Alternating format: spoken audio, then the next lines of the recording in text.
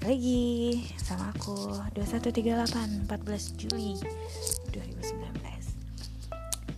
Hari ini aku ulang tahun. Hehe. Makasih ya semua teman-teman yang udah ucapin, yang udah buat Sari, adik aku, makasih buat dinernya. Terus buat teman-teman aku juga, buat Ola yang udah bikin video juga semua udah ngucapin makasih ya. Semoga doa-doanya diijabah sama Allah dan doa yang terbaik juga buat kalian. Happy birthday. Sekarang aku mau bahas soal cowok selingkuh. Jadi menurut aku cowok itu pasti selingkuh sih ya. Pasti mau bilang enggak masih sih, coba deh. Paling suka buka-buka timeline, suka buka-buka profil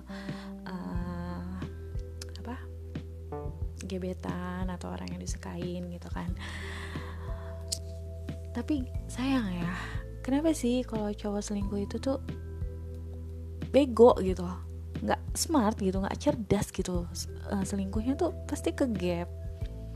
Iya, serius, cowok selingkuh itu pasti bego. Nggak bisa mereka selingkuh tuh nggak bisa. Iya, kalau udah dipegang handphonenya aja sama ceweknya gitu udah gelagapan. Walaupun pura-pura stay cool, yang sok-sok cool, tapi matanya ngelirik-ngelirik gitu ke handphone. Terus ya pokoknya udahlah guys, bos, gak usah selingkuh. Makanya ketahuan banget. Jadi walaupun gak ada di depan mata, terus lo selingkuh sama cewek lo juga tahu. Udah, iya. Beda kalau cewek selingkuh itu lebih pinter, makanya gak ada yang ketahuan gitu. Makanya jangan coba-coba deh selingkuh sama cewek, karena kalau cewek selingkuh itu lebih pinter, gak bakalan ketahuan, yakin. Tahu-tahu lo udah diputusin aja, tahu-tahu ntar dia udah jalan aja sama cowok baru gitu. Jadi menurut gue, kalau emang lo lagi bosan atau lo lagi nggak asik lah ya sama hubungan lo, nggak usah lah selingkuh kayak gitu. Cewek lo udah pasti tahu lah mau lo berapa kilometer jarak lo sama cewek lo. Kalau lo selingkuh, dia udah pasti tahu gitu. Nah, gue punya cerita ya, maksudnya pengalaman gue pribadi gitu lah. Jadi dulu gue punya mantan. Gue suka sama cara dia membawa hubungan gue sama dia ketika itu ya. Kenapa gue angkat kisah ini? Kenapa? Karena cara dia untuk, ya nggak mungkin lah ya orang suka itu bisa dipendam, orang interest itu bisa dipendam. Kalau dia suka, sama kayak kita gitu. Kalau kita suka sama cowoknya lucu ya, tapi masa iya sih gue ngomong sama cowok gue sendiri pasti gue diamuk lah apalah gitu. Nah kalau cowok gue kalau mantan gue ini, dia ngomong gitu. Jadi kalau dia pernah suka sama cewek, dan karena gayanya atau apa gitu, dan itu ketemu di jalan. Jadi dia kan dulu kan suka nganterin, waktu zaman kuliah tuh dia suka nganterin kakaknya kerja gitu, bolak-balik ke pagi-pagi gitu. Nah kalau habis nganterin tuh dia ngomong gitu sama gue kayak, Nit, tadi emang keucap deh namanya. Tadi aku tadi aku nganterin kakak katanya. Terus ngelihat ada cewek nganterin ibunya atau siapalah gitu. Iya, emang suka deh aku suka deh gayanya dia gitu kan. Suka sama cewek itu gitu kan. Terus reaksi gue gimana? Sebel, tapi gue tahu gitu mah, gue respect sama, ini cowok suka sama stylenya, suka sama gayanya, suka sama cara dia cara dia berpakaian gitu kan ya. Jadi tapi dia tahu batas gitu.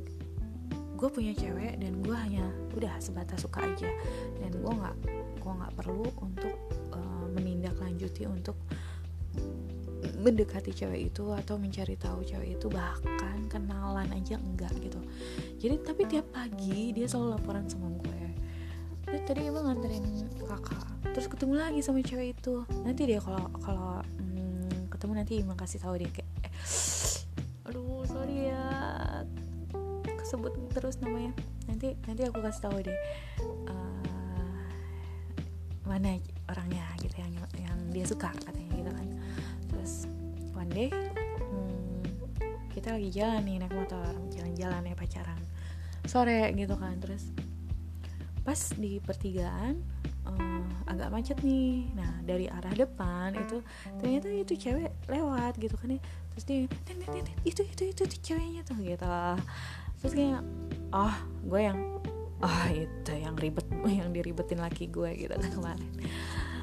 Ini ya asik kan kayaknya, dia yang seneng banget gitu kan. Terus ya gue di sini menempatkan sebagai bukan sebagai ceweknya gitu, gue menempatkan sebagai temennya dia, temen baiknya dia gitu. Iya oke, dia ya cool ya. Dan gue jadi nggak jealous yang tadinya gue merasa apaan sih, tapi jadi nggak jealous karena apa? Karena dia respect sama gue dan dia tahu dia bisa meyakinkan gue bahwa gue hanya sekedar suka sama cewek itu bukan untuk mendekati atau kenal lebih dalam lagi gitu. Jadi hanya simpatik aja gitu sama cewek itu. Jadi disitulah hikmah, maksudnya pelajaran yang gue ambil dari kisah gue sama dia itu, dia selalu memprioritaskan, maksudnya menghargai dan menghormati gue sebagai pasangan dia saat itu. Dan walaupun dia suka sama gaya tuh cewek, dia hanya oke sebatas itu aja dan dia nggak akan lebih gitu. Dan itu pun dia ngomong sama gue gitu. Nah tapi kalau gue ngomong geng itu cowok lucu ya gitu kan, wah gue bisa disembelih sama dia. Egois emang ya laki-laki gitu.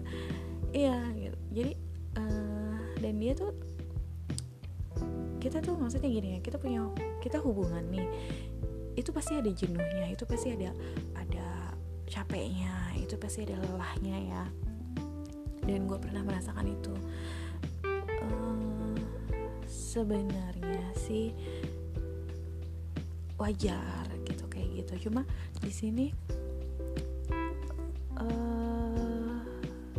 asalkan balik lagi sama komitmen kita menjalani, balik lagi dengan tujuan kita adalah menjalani hubungan ini tuh mau kemana sih, kita mau ngapain sih bareng-bareng sama-sama melangkah tuh mau kemana kita tujuannya. Kalau balik dengan komitmen yang itu, percaya deh lo bakalan langgeng, lo bakalan awet, dan lo gak bakalan keganggu sama orang ketiga. Kenapa? Karena lo berdua komit sama hubungan lo gitu. Jadi lo harus komit berdua, gak boleh salah satu yang hanya komit, salah satu gak boleh. Karena kalau cuma satu yang komit ya buat apa? Yang satu komit, yang satu enggak.